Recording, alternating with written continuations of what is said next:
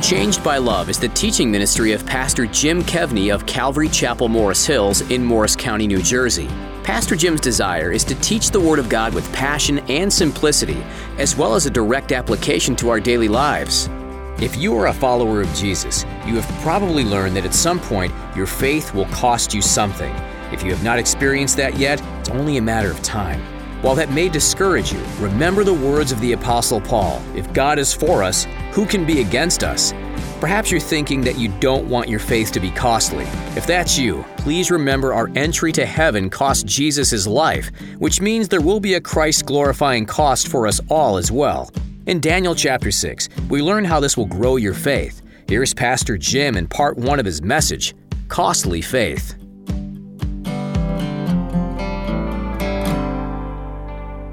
Well, for every true follower of Jesus, sooner or later, your faith is going to cost you something. It's not a matter of if, it's just a matter of when. For Daniel, who was a prisoner of war in Babylon because of the sin of the people of God, they had been warned for over 100 years by the prophets.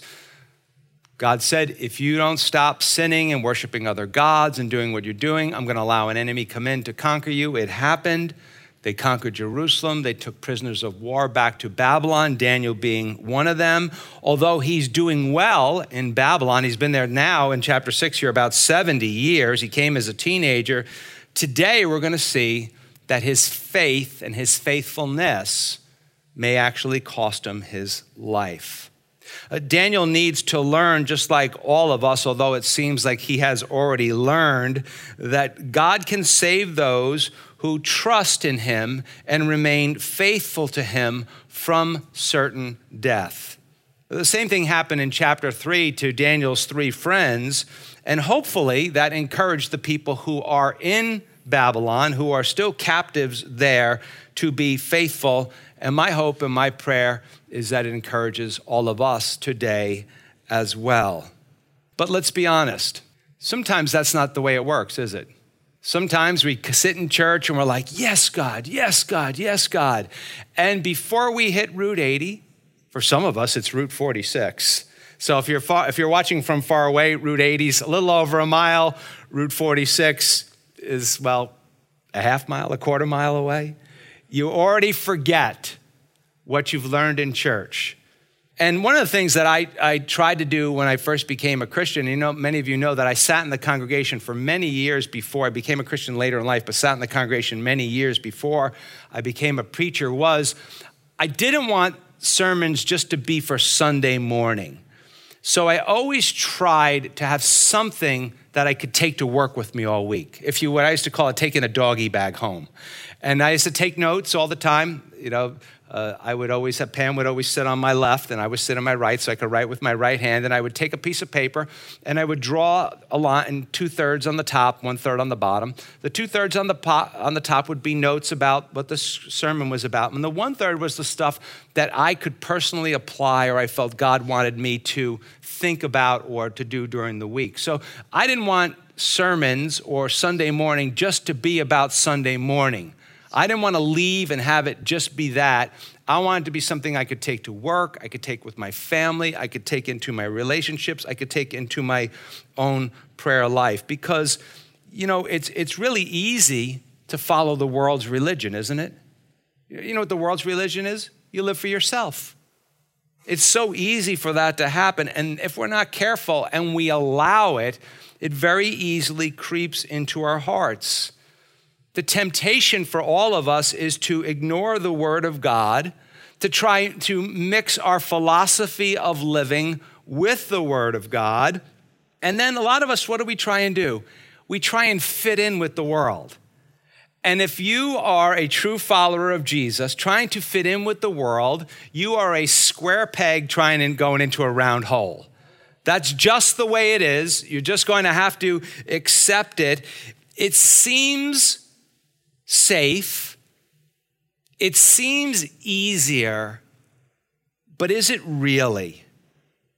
So the soul-searching question becomes, is it really safer? Is it really easier? And who or what are we living for?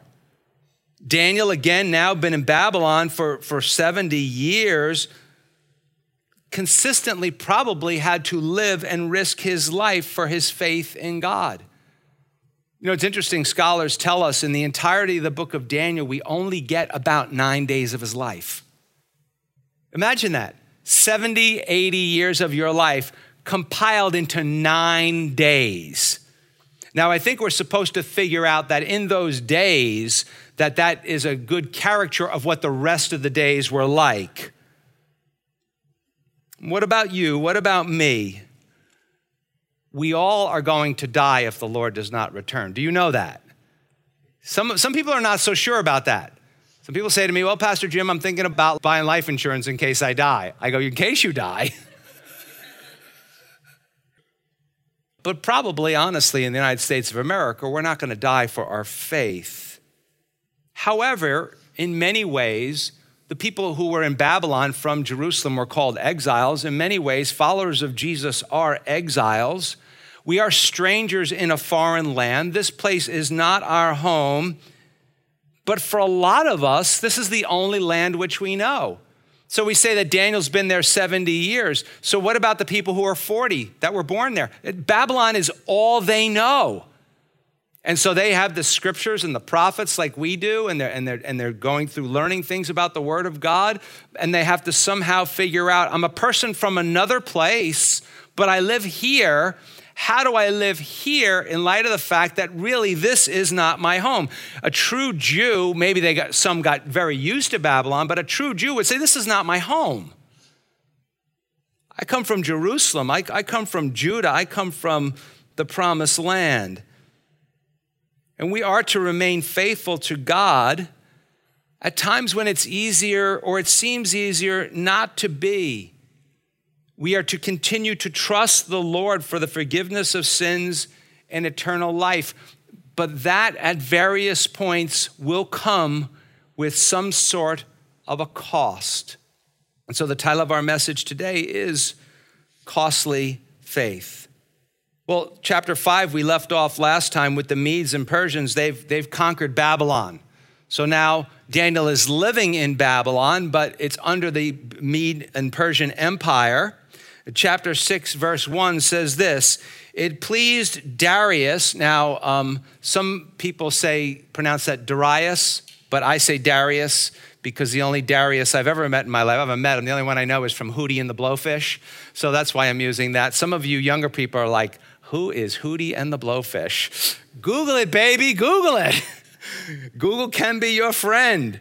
Please Darius to set over the kingdom 120, some people say satraps, I say satraps, it's just shorter.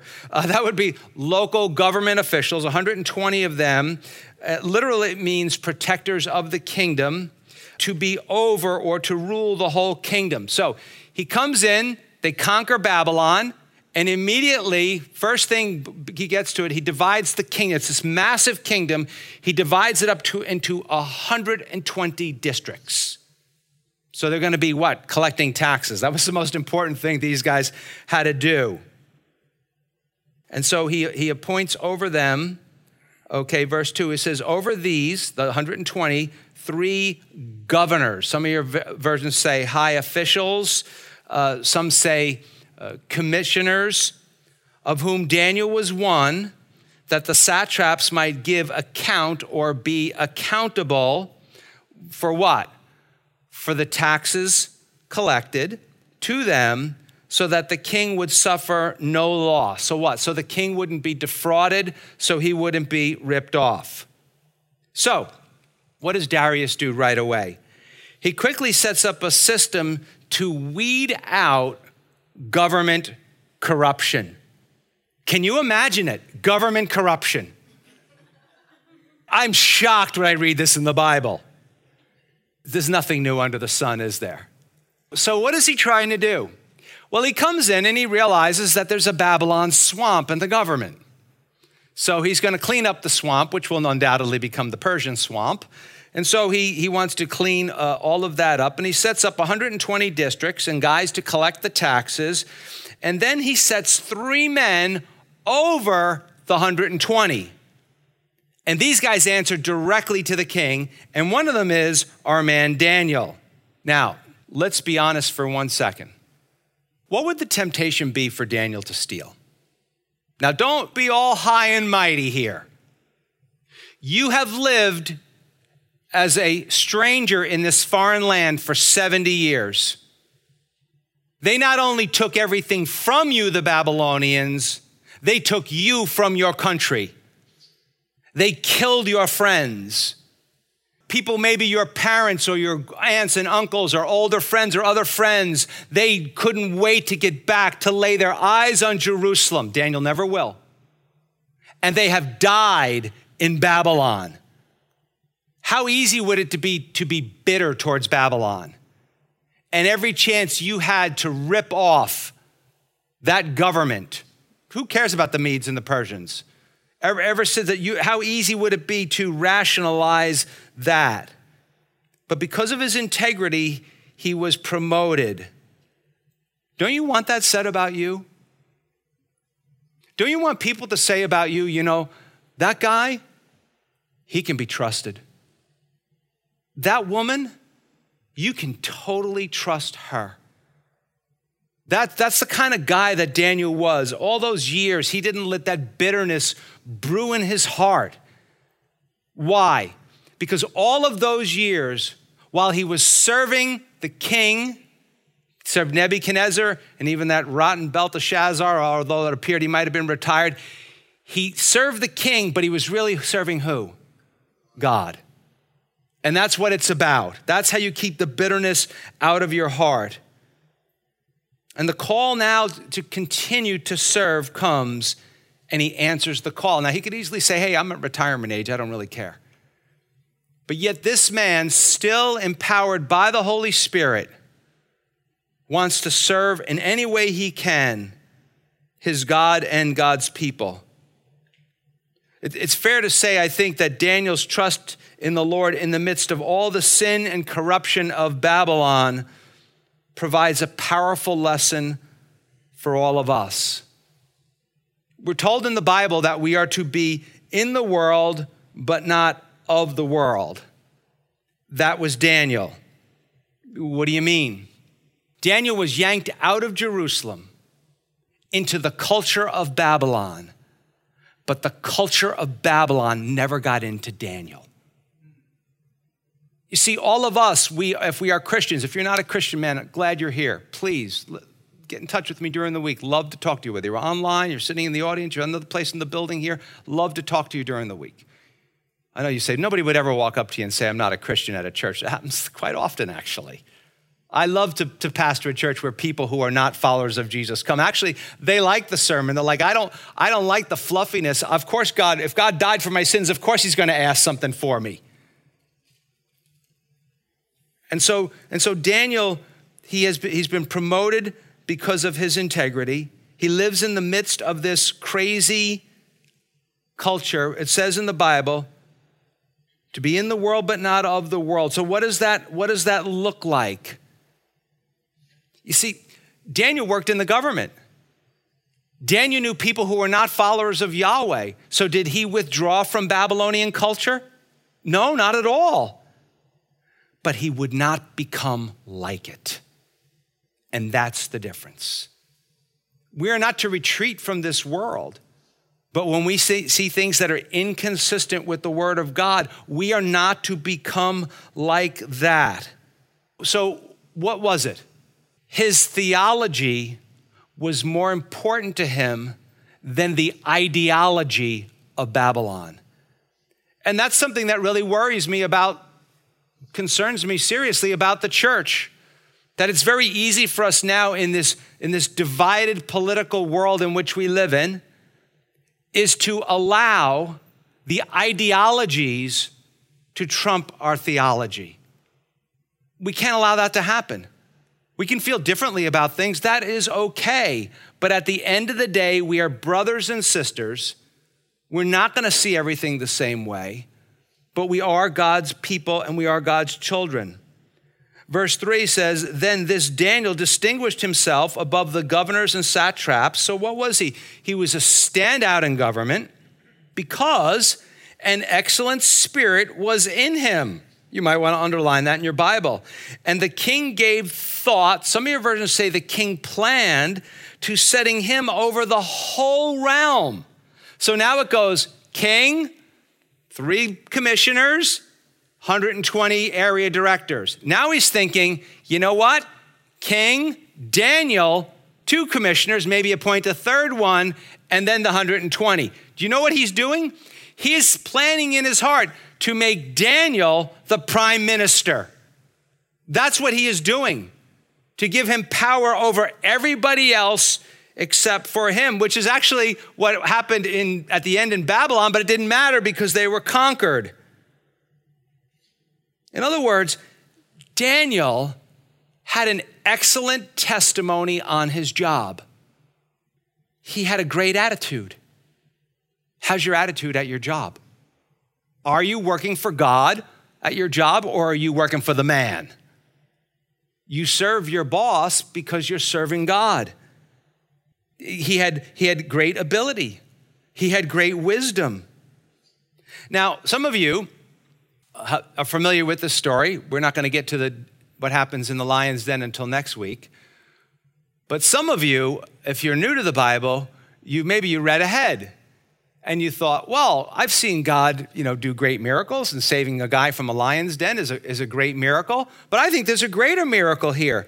An honest politician. I mean, whoever heard of such a thing? That's truly the work of God.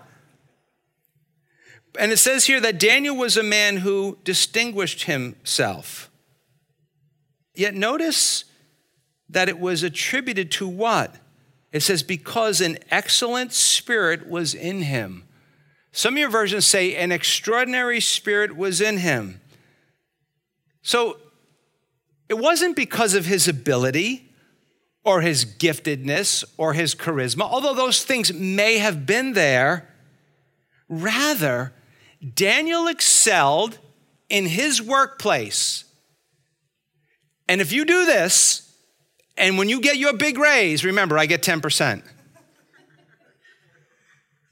When you do this in your workplace, it is because, and you serve God, like Daniel, it is because of his walk with God and the work of God in his life. And he brought it to work every day. And he brought it to everything that he did. This is so important, what I'm about to say. Please do not miss this. Daniel had become the man that God created him to be. What a worthy goal that is for all of us, particularly young people. Be the person that God has created you to be, not the person that he has created someone else to be. If you become the person that God created you to be, you stop trying to be what somebody else is. Use the gifts that God gave you. You will excel and you will enjoy the Christian life. Be who God made you. All kinds of stuff goes on here at the church here, and I hear people use that just word. I hate when they use that just word, and I hear people say, "Oh, I see you wearing a name tag. What do you here at the church?" Well, I'm just a greeter. Man, if I hear that come out of your mouth, I'm coming for you. I'm telling you. You're not just a greeter. You're not just a parking lot person. You're not just in hospitality. You're not just an usher. You're not just a children's ministry worker. You're not just the bookkeeper. You're not just this. You're not just that. You are a servant of God. When you're on your job, you're not just a this. You are a servant of God. And be who God has created you to be to the best of your ability. If any of you are from the South, you know this expression. Be who you is, don't be who you ain't. God has uniquely wired you to be the person that you are. He brings together a group of people in a church with all kinds of different gifts. I just happen to be a guy who, whatever, I just like to read. And I get up in front of a group of people. Most of you know, I don't even really like public speaking. But I don't know what happens. I get up, I read my outline before I come up here. Devil goes, oh, this is going to be a stinker. I go, it's going to be worse than you think, right? And then I get up here, and then something happens to me. If I can't use the word God or Holy Spirit, then I can't tell you what happens. Be who you are. Be happy with who you are. Be faithful with who you are.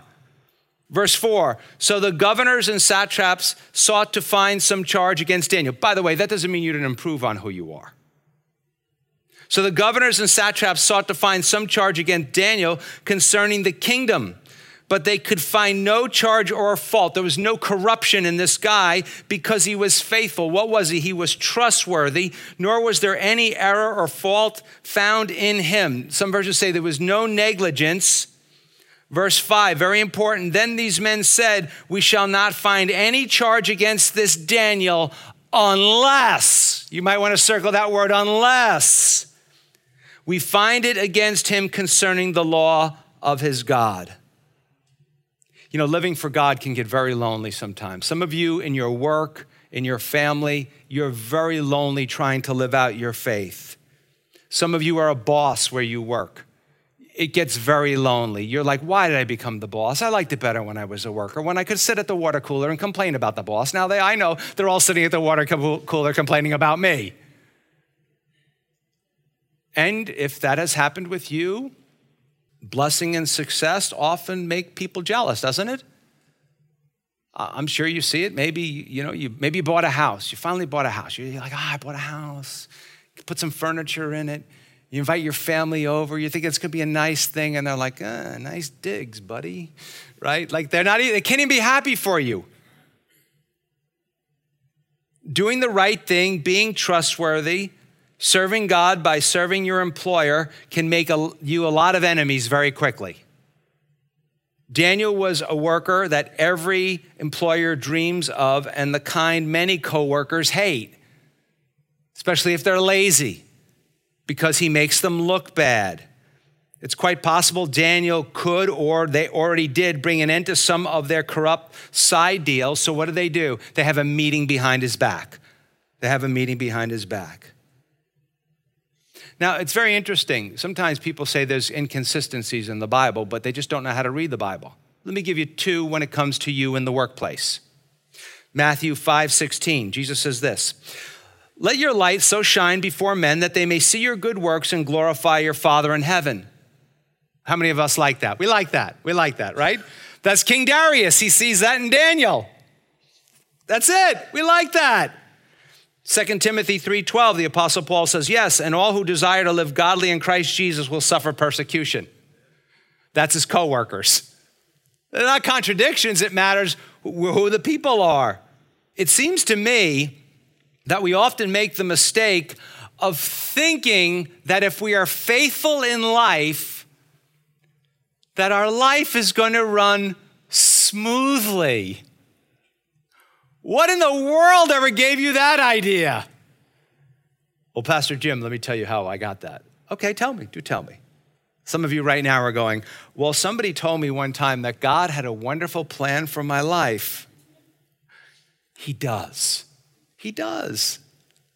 But wonderful and smooth are not the same word. They don't always agree.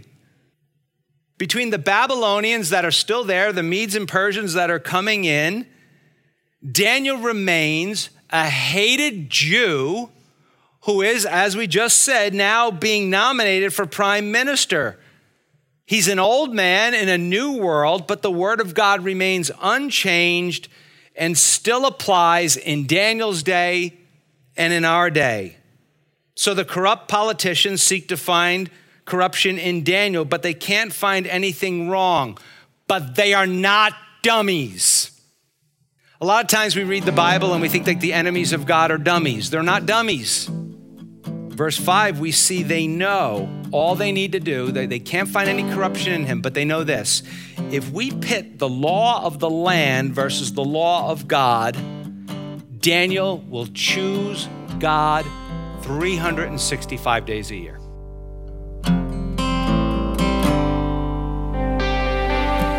Take what you've just heard from Pastor Jim Kevney on Changed by Love and share it with a friend or neighbor. Encouraging words are priceless in today's world. Pastor Jim relies on your prayer and support each day to reach thousands of people just like you. You can also find other ways to team with Changed by Love on our website at changedbyloveradio.org, or you can call 862-217-9686. We are called by His name to change the world, and we are stronger together than we could ever be apart. You and Changed by Love with Pastor Jim Kevney of Calvary Chapel, Morris Hills in Morris County, New Jersey. Thank you for your support and the time you spend with Changed by Love.